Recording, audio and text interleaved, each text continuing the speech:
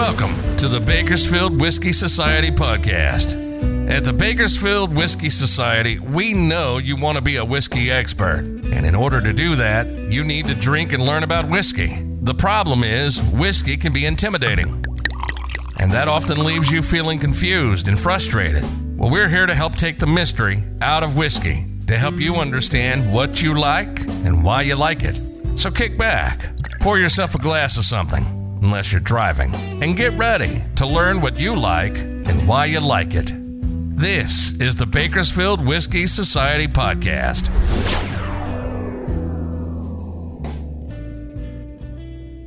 Welcome, Bakersfield Whiskey Society fans. I am so excited today. I have two phenomenal guests. We are talking with Single Cask Nation. And for those of you who don't know, this whiskey brand is absolutely amazing. And I am so excited today to be here with the CEO, Joshua Hatton, and also the COO, Jason Johnstone-Yellin. And we are going to be talking about Single Cask Nation. And by the time we finish today, you're going to know what goes into bottling a single cask of whiskey. You're going to have insights on what some of the flavor profiles, right? What really goes into finding these casks. But more importantly, you're going to feel excited to be part of the Single Cask Nation community. Joshua, Jason, welcome to the podcast. Cheers, Tim. Cheers. Thanks so much for having us. That was a wonderful introduction. Thank you. Very, very welcome. Now, I'll tell you, whiskey is so much fun for me and for most of our listeners. And as you think about whiskey, one of the things I love about Single Cask Nation is, there's kind of this theme of community, collaboration, and transparency. And can you talk a little bit about that community, right? Single Cask Nation, right? Nation, there's a community there. And share with us how that's played a role in what you're doing. You want to take this one? I know you like talking about the building of community. That seems to be your jam. Yes, it is. When Joshua and I first met, we were both bloggers, and we had an opportunity to speak with one another, share samples with one another. And when Joshua came up with the idea for putting together an independent bottling company, first of all, I said, that's $1 million idea.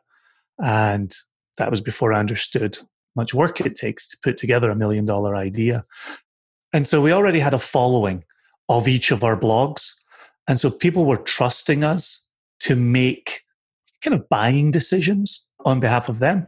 And people who were spending their money on our recommendations, that meant a lot to us and was hugely important to us.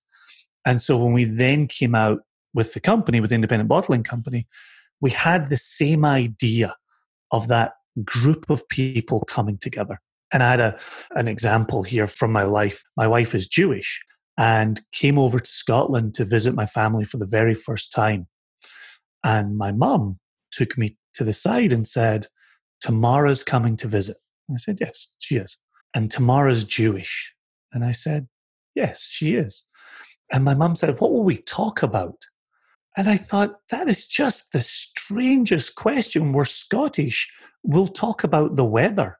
And so it's like a no-brainer, right? It's really simple, really straightforward. And so when Josh and I were putting together the idea for the nation, it was community-driven. We always wanted people to be able to come together and be able to talk about this stuff that we have in our glasses, which is whiskey, right? The great leveler. If you've got nothing else in common, you've got the whiskey in your glass to talk about. And that's what we did. That's what we set out to do.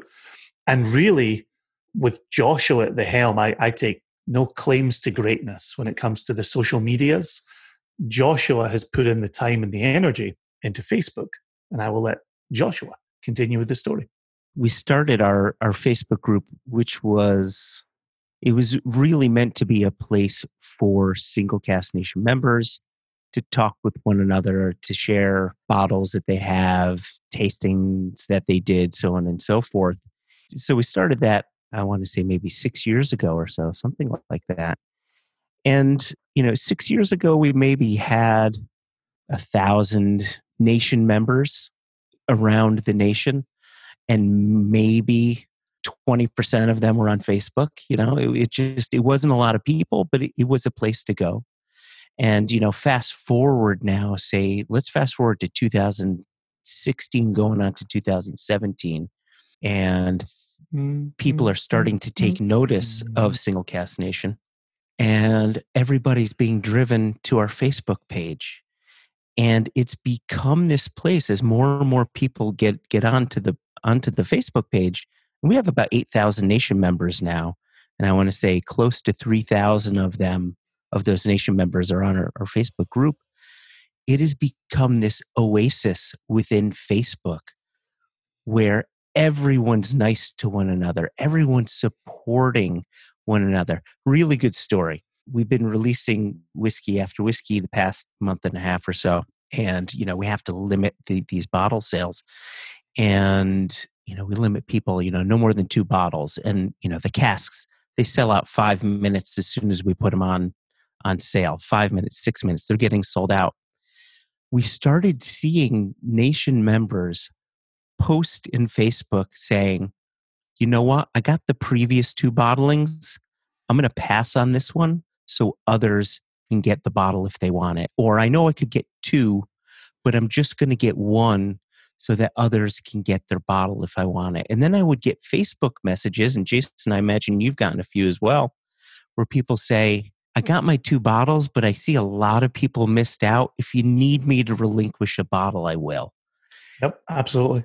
This is the community that Jason and I have worked so hard, almost 10 years, to build. And, Jason does give me credit for building this Facebook group, and I will surely take that. But Jason has removed himself from Facebook as best he can for probably the past 3 years, and has recently started living in our Facebook group because it's an oasis.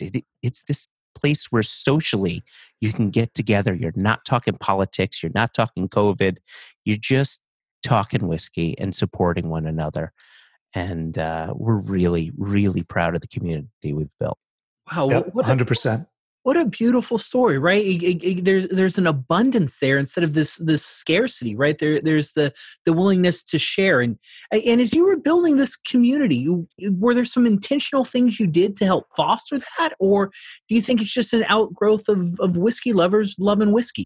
I feel it's 6 and 2 threes, right? It's a bit from column A, a bit from column B. However, we do our very best to try to lead our Nation members by example.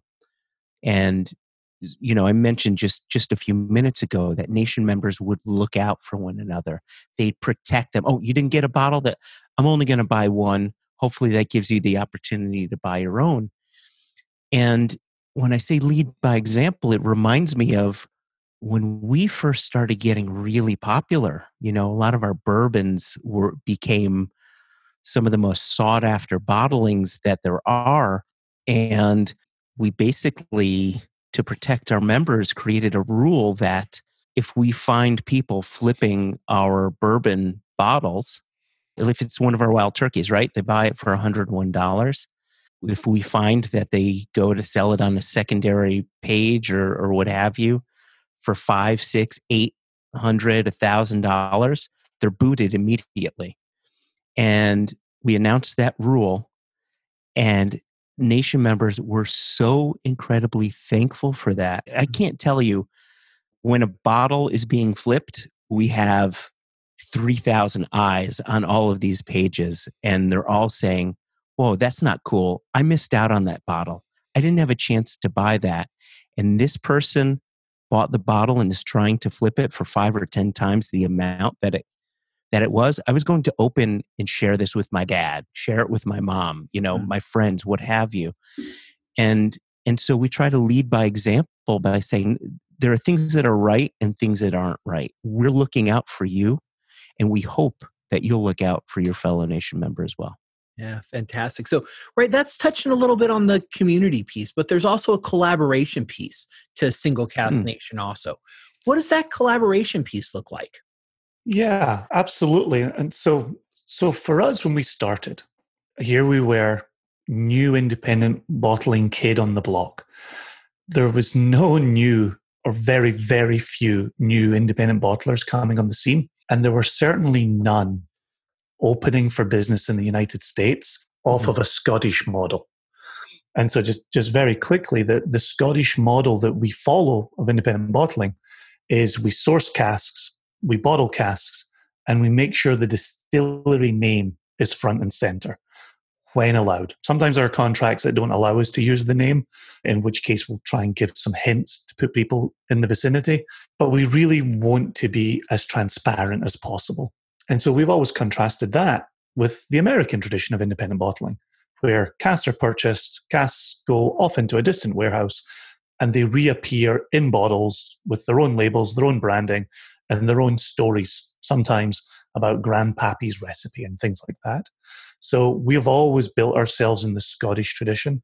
So when we first went, walking around Scotland, meeting producers, we're trying to convey to them what we were trying to build in the United States. And any distiller who took a meeting with us, we always said to them, look, you're Distillery X. How well known are you in the United States? You can have two guys flying around the country, pouring some of your best single casks, talking about your distillery, putting your distillery front and center in any presentation. And so for us, that was the beginning of collaboration. Yes, we're Single Cask Nation, but you're Distillery X, and that's important to us. And as we've built over the years, as we've built our reputation, as we've built our membership, we still look to collaborate. We're not looking to just grab your casks, which sounds a bit rude when you put it like that, stick it in a bottle, which sounds even ruder, hey, this is slap your name on it. Here. Yeah, slap your name on it. This is really taking a turn that I didn't expect. And then put it in front of people. Right. So we really want to. So we've got a very, very close relationship with Scott and Becky Harris at Catoctin Creek Distilling Company. They're an hour and 45 minutes up the road from me. But when we started that relationship, I was living in Seattle. It's not a cherished relationship just because we've always been close geographically. It's because they're wonderful people and we look for reasons to work with them. We're about to release a collaboration with WhistlePig. We're the first independent bottler that WhistlePig has worked with. And so it's in that spirit of collaboration. We've done it with Glenfarclas, where, George Grant and the Glenfarclas distillery are not selling Glenfarclas named product to independent bottling or independent bottlers. They're selling to us. And then the one that Joshua just mentioned a moment ago, Wild Turkey. We go down to the distillery, we select casks with either Eddie Russell or Bruce Russell, but it's about being there, being present, and then coming out and telling the Wild Turkey story or the WhistlePig story or whatever it happens to be. We really cherish the relationship, and our nation members are starting to cherish those relationships now as well. And just quickly to add on to that, we cherish collaboration so much. It's one of the things that we try to put front and center as much as we can, to the point now where when these WhistlePig, we're doing 2 different WhistlePig ryes, when these come out, they will have on the label, we created a whole graphic for it. It says Spirit of Collaboration. So we're going to have a line of whiskeys, Single Cask Nation whiskeys, that highlight the collaborative work we do with distillery A, B, or C. Well, and I want to come back to that collaboration piece because I think that that's so important, and especially the collaboration in picking some cask and what that process is like. But, the last little bit of your story is that transparency piece. What comes to mind with transparency, and how has that factored into your success and growth? Well, there's a few things here. One of the things that's always drived Jason and I bonkers, and we will find this on Glen Whiskey's bottlings, and we'll find it even on some of the best independently bottled whiskeys out there as well, is when you see on a label, matured in oak casks, right?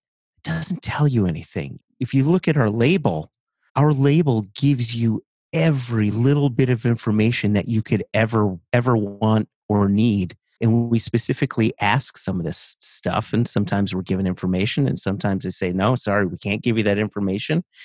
But base level, we want people to know exactly what's in their bottle, even to the point when we've done some bottlings where we've had finished whiskeys and we say, hey, the whiskey started off in a bourbon barrel December 2005 and was then moved into this next cask in May of 2010. We want to give that transparency that we as consumers wish we had. I mean, in the end, what's most important is that the whiskey is good, but it's those little bits of detail you just kind of want to know. And that was our baseline. Yeah, I always say to people, if they're looking to join the nation or already nation members, if we know something about the cask, you will know something about the cask.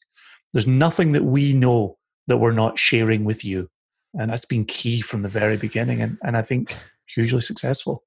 I guess the only other thing that I wanted to add to sort of getting beyond what's in the bottle is, and I think that we're doing this in a good way, I hope in a good way, with our podcast, One Nation Under Whiskey, is that we really want to give people a peek behind the industry curtain.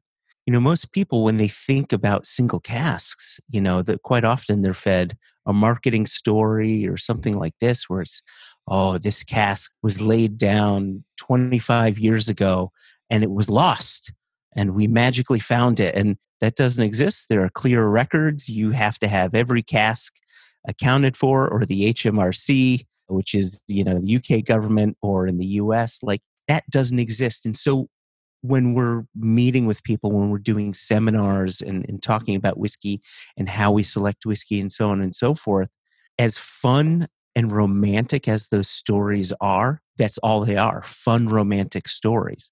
We want to give people the real sense of what goes into getting whiskey from the still into the cask and then finally into the bottle. And we like to share those stories and give people a better understanding of how the whiskey industry works.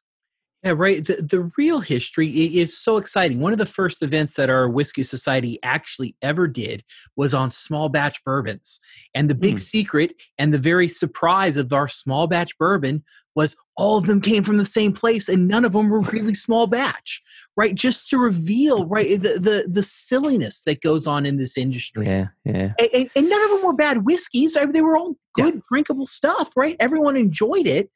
But none of them were small batch. None of them were handcrafted, even though that's what the label said on all of them. And so, right, that transparency, I think, is so important just to understand, because it's the stories, it's the place, it's the sense of terroir that makes this so much fun. So, and that's the thing for us in bottling single casks. I always say that cask in that bottle is trying to tell you a story. And as the consumer, the drinker, the person who purchased it and brought it home, it's your job to listen to that story. And it's not about thinking about the nearest whirlpool or, the most distant island or whatever the story of the day is, but instead cutting through to what the whiskey is trying to tell you. It's much more important. And if we're going to attract people who are going to follow a young, independent bottler bottling single casks, that's not a consumer who's chasing the latest marketing story. That's somebody who's chasing the best whiskey. Yeah, that's right. Who we are trying to respond to. Right. They're chasing authenticity and something. 100%. Yeah, nicely said. Yeah. So, the history of Single Cask Nation is certainly interesting, right? We can talk about, bloggers turned into, independent bottlers. And there's plenty of places that everyone can go hear the history of Single Cask Nation. But I want to talk about the current state of Single Cask Nation and really how your passion has launched into almost a global cult following. And so talk to me a little bit about currently what's going on with Single Cask Nation. Yeah, let me pull recent history from 5 years ago. So that's almost half of our company lifetime ago. Last night, we hosted their events that we've been calling BYO SCNB. Bring your own Single Cask Nation bottle. And people meet up with us on Zoom and we take questions and we talk and we see where people are from. And it's a really great way in these current times when we're not doing a lot of traveling to still see the faces of our nation members. And so last night I pulled out an undisclosed, we talk about transparency, it's one of our undisclosed releases. And it was cask 613-4. And we released this actually, we bottled it in 2015 and we released it the March of 2016. And I was returning from spring break, from spring training with my kids, who at that point were just single digit little fellas. And Joshua texted me to say, oh, I'm releasing 613-4 today. And I said, oh, that's fine. We were very much in the pattern of casks would take a year, 18 months to sell out. Here we were only relying on the members of Single Cask Nation to purchase these full casks that we were bottling and selling online. So we'd even got into the pattern of maybe doing some pre-releases just to try and bring in a little bit of money, keep the wheels of commerce turning, if you will. And so we had cask 613-4 on a boat coming to San Francisco where we warehouse. Joshua says, okay, we're releasing it today. And I said, tickety-boo. Driving along. By the time I'd got into the state of Virginia, because we'd been down in Florida, by the time we got into the state of Virginia, Joshua texts me and says, it's sold out. We sold out cask 613-4 in 2 hours. And at that point was the fastest we'd ever sold out anything, and it wasn't even close. 613-4 was an undisclosed South Shore Isla distillery owned by Diageo, who we could not name, but internally we referred to it as Schmaga Spulen. Just internal language that we were using, so we didn't have to say undisclosed 613-4 every time. That's a very unsexy name.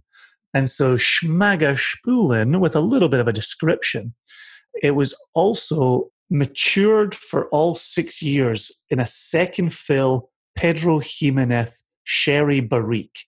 Again, we talk about the details that we share on our label.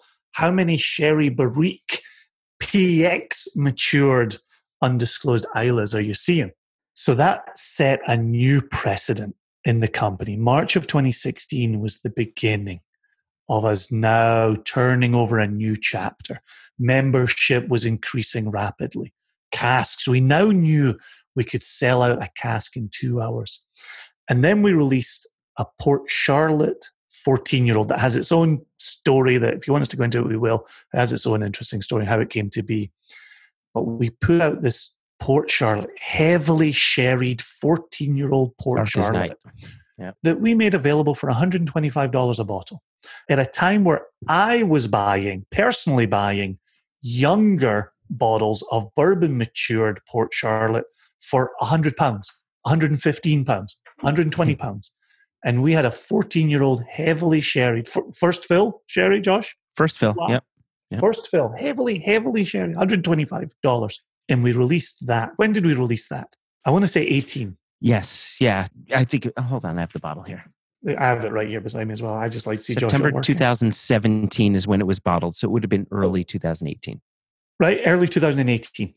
And we sold that out in 2 hours. And again, we thought, oof, right? That has now become the worst case scenario of how long it takes to sell out a single cask of single malt scotch in the company. We've branched into rums. It just took us a weekend to sell out a full sherry hogshead of Angostura rum. We released a blended malt in a sherry butt. We sold half of the butt in 20 minutes. And now it sits on our website. Now it's maybe been a week that it has sat on our website. We're now looking for other versions of spirits to sit a little bit longer. And yeah, the recent history is 5 minutes for a single malt cask, 6 minutes for a single malt, 10 minutes for a single malt cask. It's absolutely mental. And the problem that we now face, and your listeners may very well be saying, this sounds like a lovely problem, is we're selling out our full casks so quickly, we never have anything for sale on our website. So if a good friend of yours says, oh, check out Single Cask Nation, I just got this really great bottle, and you go to check us out, it looks like we're out of business. It looks like we have nothing because we can't keep it in stock. And so now we're ramping up selections. We're looking at types of casks that we've never really looked at previously. We're looking at butts. We're looking at puncheons. We're looking at pipes, right? We're trying to get greater volume without compromising any part of the quality that we're known for. You may have to rebrand to Triple Cask Nation. We've done double cask before. We do have a line called Double Cask Nation as well that we sell online. But in addition to what we bottle for and sell online, we do have a full retail range. And these are casks that we bottle specifically for retail shelves around the country. And then late last year, we actually started bottling casks for the rest of the world. So different size bottles, 700 milliliters rather than 750. And we've hired a person by the name of Jess Lomas, who's living in Glasgow. And she's our global sales manager. So she's managing Sweden, Germany, and the UK, and Japan, and bringing on more and more countries as we go. So thus far, we've talked about Single Cask Nation online and in the community, but there's also this much bigger world that we're also growing and nurturing and spending a good amount of time on, just trying to get it to the point where Single Cask Nation online is now. In the space of 5 years, we've gone from selecting 18 casks, 18 casks being a banner year for us, to if we don't get up to selecting 200 a year, we're not going to meet the demand as it faces us. And so again, great problem to have, but it is a problem. It is part of the growing pains. Right. So selecting 200 casks a year, is that something you're doing, or the distillery is calling you up and saying, hey, we got something? Talk to me a little bit about that cask selection process. Are you actually doing that? There's something my mom told me growing up, and I'll never forget this. And I've used this throughout my life. And this isn't some wisdom my mom had. This is something everybody knows. But my mom told me. Anyway, she said, it will take you years to build a reputation and seconds to destroy it.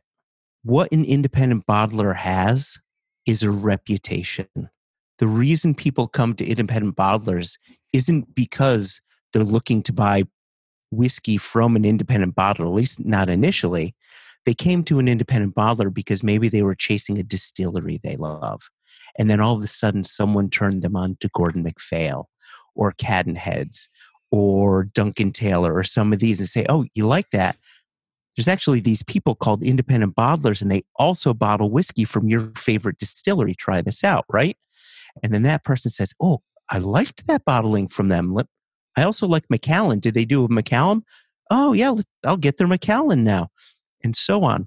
And so the reason that person is falling in love with what that independent bottler is doing is because the independent bottler is bottling stuff that they've tasted, fallen in love with, and wanted to put into a bottle.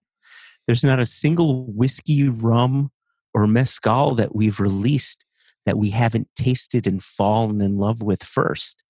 Now, we have a very specific way in which we taste these casks, but I always think of it in very simple terms. Is this liquid something that I would want to drink any day, every day, all day? And would I want to gift it to my best friend? If that spirit meets that criteria, then it's something that I would want to bottle. But we have never put anything into a bottle we haven't tasted it before. And believe me, we've been offered stuff where they say, trust me, it's good, you're going to want it. Now, that's just not the way it works. And our brokers, and as well as our distillery partners, know us very well by now and know that we won't bottle anything that we haven't tasted. Yeah. And we have purchased things that wasn't ready for bottling, but we know we're going to mature it for a little longer, or maybe we'll re-rack it into a cask that would give it more life. But yeah, the fact is we have to nose it, taste it, and love it to bottle it. Just to pivot back quickly, just to cover the legal on something you said there, Joshua. We always say, please drink all day responsibly. Just for the purposes of legal, we just like to get that out there. Please drink all day responsibly. And responsibly absolutely matters. Now, responsible may be yes. a little different during COVID, but nonetheless. Right. So we covered a little bit about the kind of the current state of Single Cask Nation, how you select cask, what goes into that. What's next for Single Cask Nation? What's the future look like for you?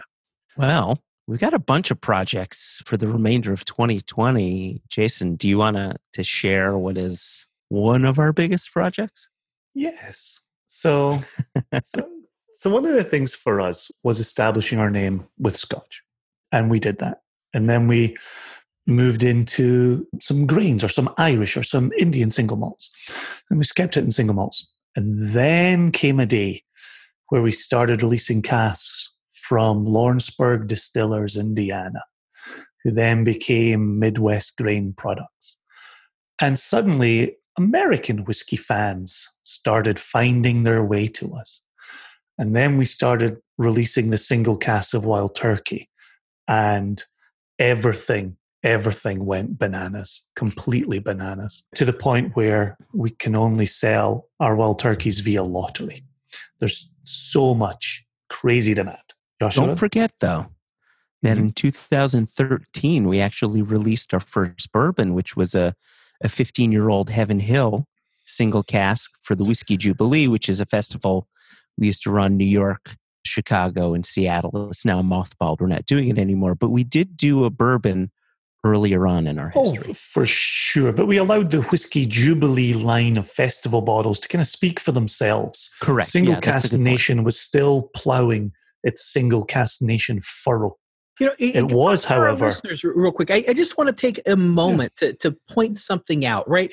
You've got this incredible demand. You've got people reselling bottles for far more than what you're selling them for. You could raise your prices substantially, right? Mm-hmm. But you haven't. You're not selling it for $500, $600, $700 a bottle. You're just not doing that. Why do you think that's so important to keep those price points where everyone can enjoy them? It's transparency and it's community. And we understand that every selection we make is for the members of the nation. It's not for Jason and Joshua. We have to like it. We have to value it. We have to think we could drink this all day responsibly. But it has to resonate with membership. And so it goes both ways. We're just in the middle. On one side, we've got the distiller. The distiller knows what they're selling it to us for. And if they start selling it to us for crazy prices, and we have to start selling it to the nation for crazy prices, we're going to walk away because that's not the business we want to be in. But if they sell it to us for reasonable prices and we sell it to the nation for crazy prices, they're not going to keep selling to us, nor should they, because that's not a good business model. So if the producer has sold it to us for a reasonable price and we pass it on to our nation, we want them to be buying it for a reasonable price. And that's part of why we've got eyes on the secondary market, is because if we sell this, and as a nod to the Russells, we sell our Wild Turkey single casks for $101 a bottle. And so we want people who like Wild Turkey single casks at natural cask strength, one of the only places to get Wild Turkey at natural cask strength. The only. And currently. In its own label, one of, if not the only, place to get Wild Turkey in someone else's label. We need our members to be opening that, drinking it, sharing it. And they do. And that's part of that Facebook group where they're posting, here, pop, I opened this today. There's my bottle pick. Here's what I'm enjoying. This is phenomenal. And so it doesn't behoove us. Partly, it's not who we are as people. And it partly is not who we are as business owners. And so it's just not appealing to us. And that the nation has resonated with that, which is the perfect bridge between how we're pricing and what we're going to bring out later this year, is with this love of bourbon. I also love rye. with this demand for bourbon, we have taken ownership of a large parcel of Kentucky bourbon distilled in October of 94. Am I mixing up that month? Have I been reading that on other things? I'm sure I was just reading it the other day. Distilled in 1994. Yeah. We cannot reveal the name of the distillery because it's not in the contract. But it's a very, very well-known Kentucky distillery who suffered a fire, a very bad fire in the late 90s. I don't necessarily want to put the year of their fire, but it's a very well-known fire. And this bourbon was distilled before that fire. And so we're going to do a batch release, and some of this batch will come to the United States and will be sold to members of the nation. Some of this batch will make its way around the world, and it will be a shared bottle, aside from the size difference, the quantity, the legal quantity, but it'll be the same bottle, same label, same package, as they are prone to say in marketing boardrooms, and is not something that we like to say. But it will be a very, very good-looking delivery of really exceptional 1994 distilled bourbon. That, Tim, for your eyes only, since we're not recording any video here, this is the juice. All right. That is what we are putting into bottle. And so there's lovely, beautiful, dark mahogany color to it. If we were sitting in person, we would definitely pour some for you as well, Tim. So we're not drinking it in front of you and teasing you. Yeah, for everyone listening, right? We started off, right? We were sharing with you about community. And that's why I wanted to take that brief little detour into pricing, because, right, that is leading by example. Right? You're not gouging consumers. You're saying we want to deliver things at a reasonable price. And so, right, I just picked up on that, and I wanted to make sure everyone listening saw that and heard that, because, right, that's so important, because you're leading a nation of whiskey lovers, of single cask, and you're helping support the community. And I just kudos to you for doing that in a day and age when so many brands really don't care about their customer and they don't care about the consumer. So, like I said, I just picked up on that and thought it was really important to point out. The other thing, I want to take another little detour here, and for those of you who haven't seen these bottles, they're beautiful, right? The labels are well designed. Cheers. And right, lots of art, lots of detail, but more importantly, there's a little label on there, and you have a name for these tasting notes. So what do you call these? So this is something that I came up with, and then the simple idea, and then Jason and I hashed it out and came up with the 8 terms that would describe a whiskey, and we lovingly call it a flavomiter. And so it's an easy way. You pick up a bottle, you look at the back of the label, and you got 8 different tasting elements, right? Floral, sweet, rich, nutty, spicy, earthy, smoky, or woody.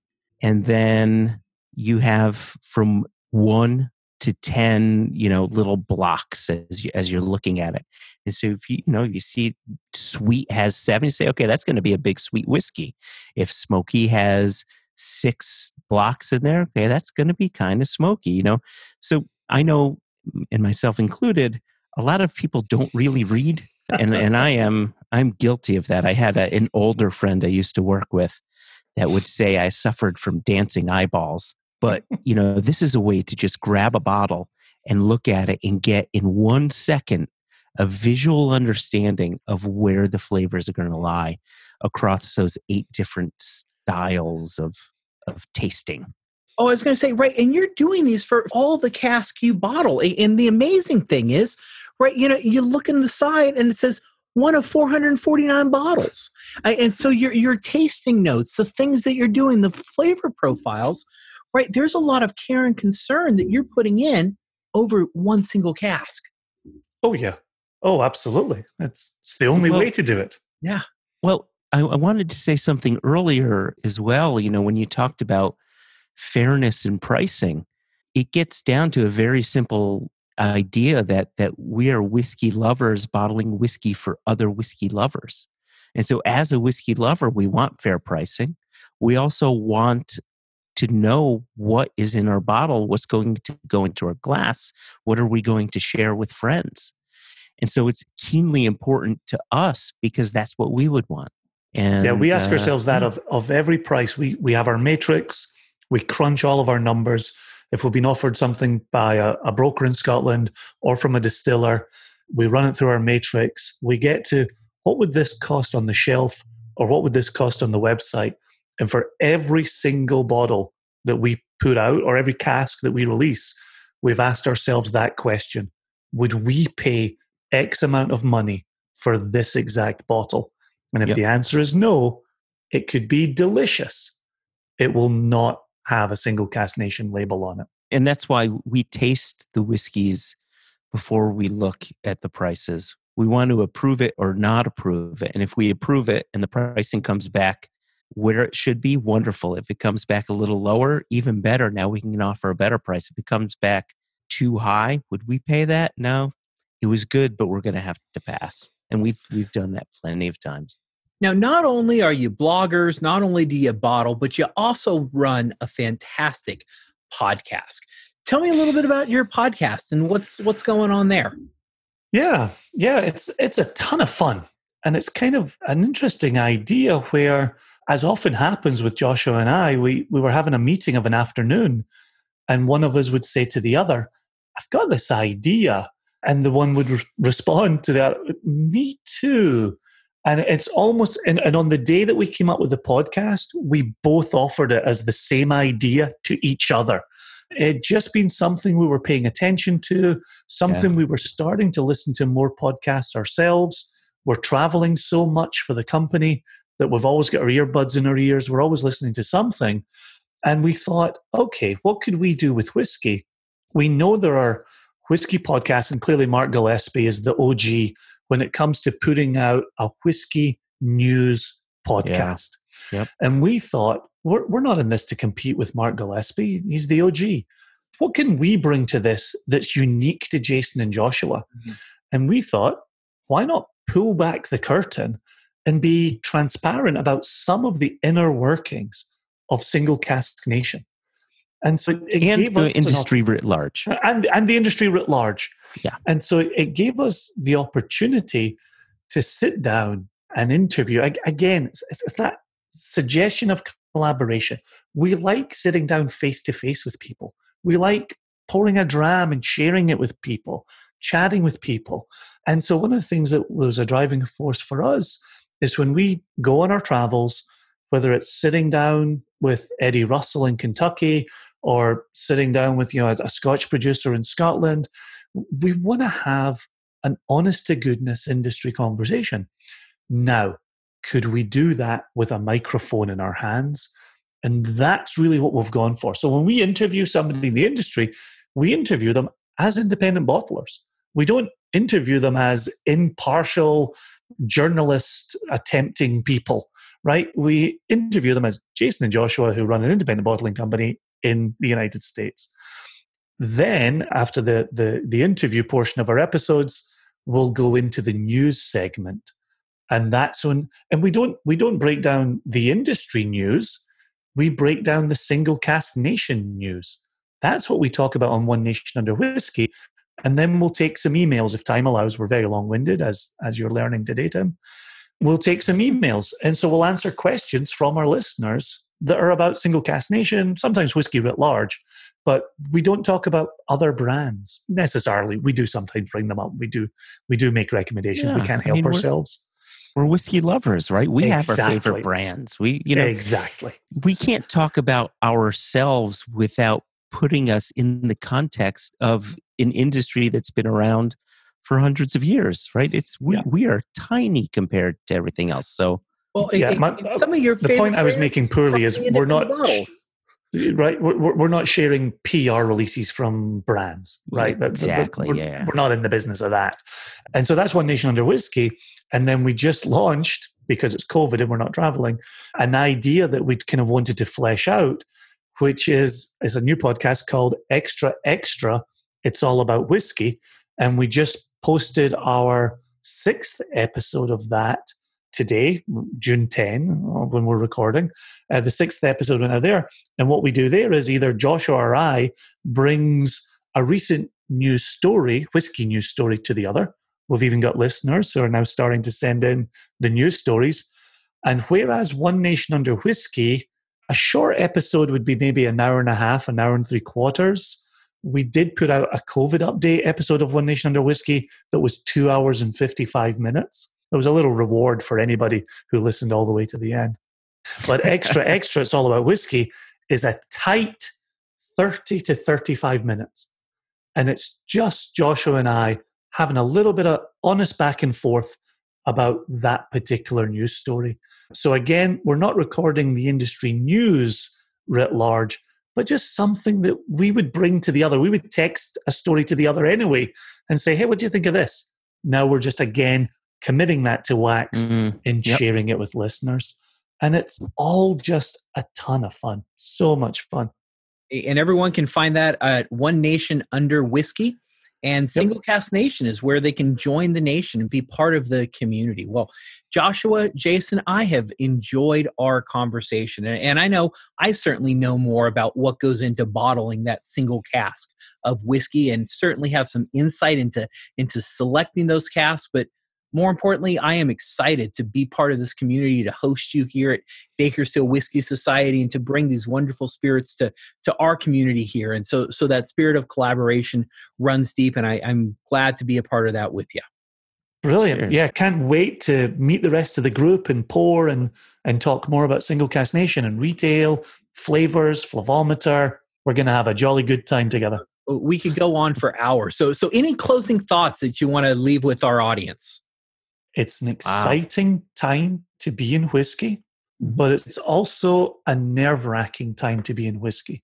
Because as you alluded to earlier, we're starting to see some practices that as whiskey lovers, first and foremost, we are not fans of, pricing being one of them.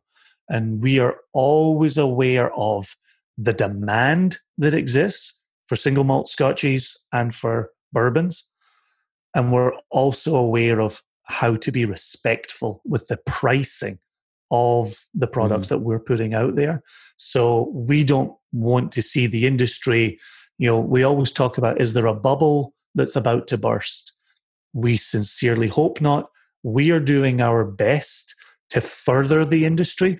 We're trying to be good stewards of the industry. And it all comes down to our best practices, even though we get a little nervous seeing some other things out there in the industry. Excellent. Well, hey, Joshua, Jason, thank you again for being fantastic guests, and looking forward to seeing you at our tasting. I'm Tim McNeely, and you've been listening to Whiskey Secrets. You've been listening to the Bakersfield Whiskey Society podcast. We take you behind the tastings and beyond the label into the story of the people, the places, and the process that make whiskey what it is. For more beyond the podcast, and to hang with the community, learn, and to hang with friends, attend a live tasting. You'll love it. Visit us at BakersfieldWhiskeySociety.com. We can't wait to have you in the family. So till next time, sit back, pour a good one, enjoy, and we'll see you next time. Thank you for listening. We enjoyed it.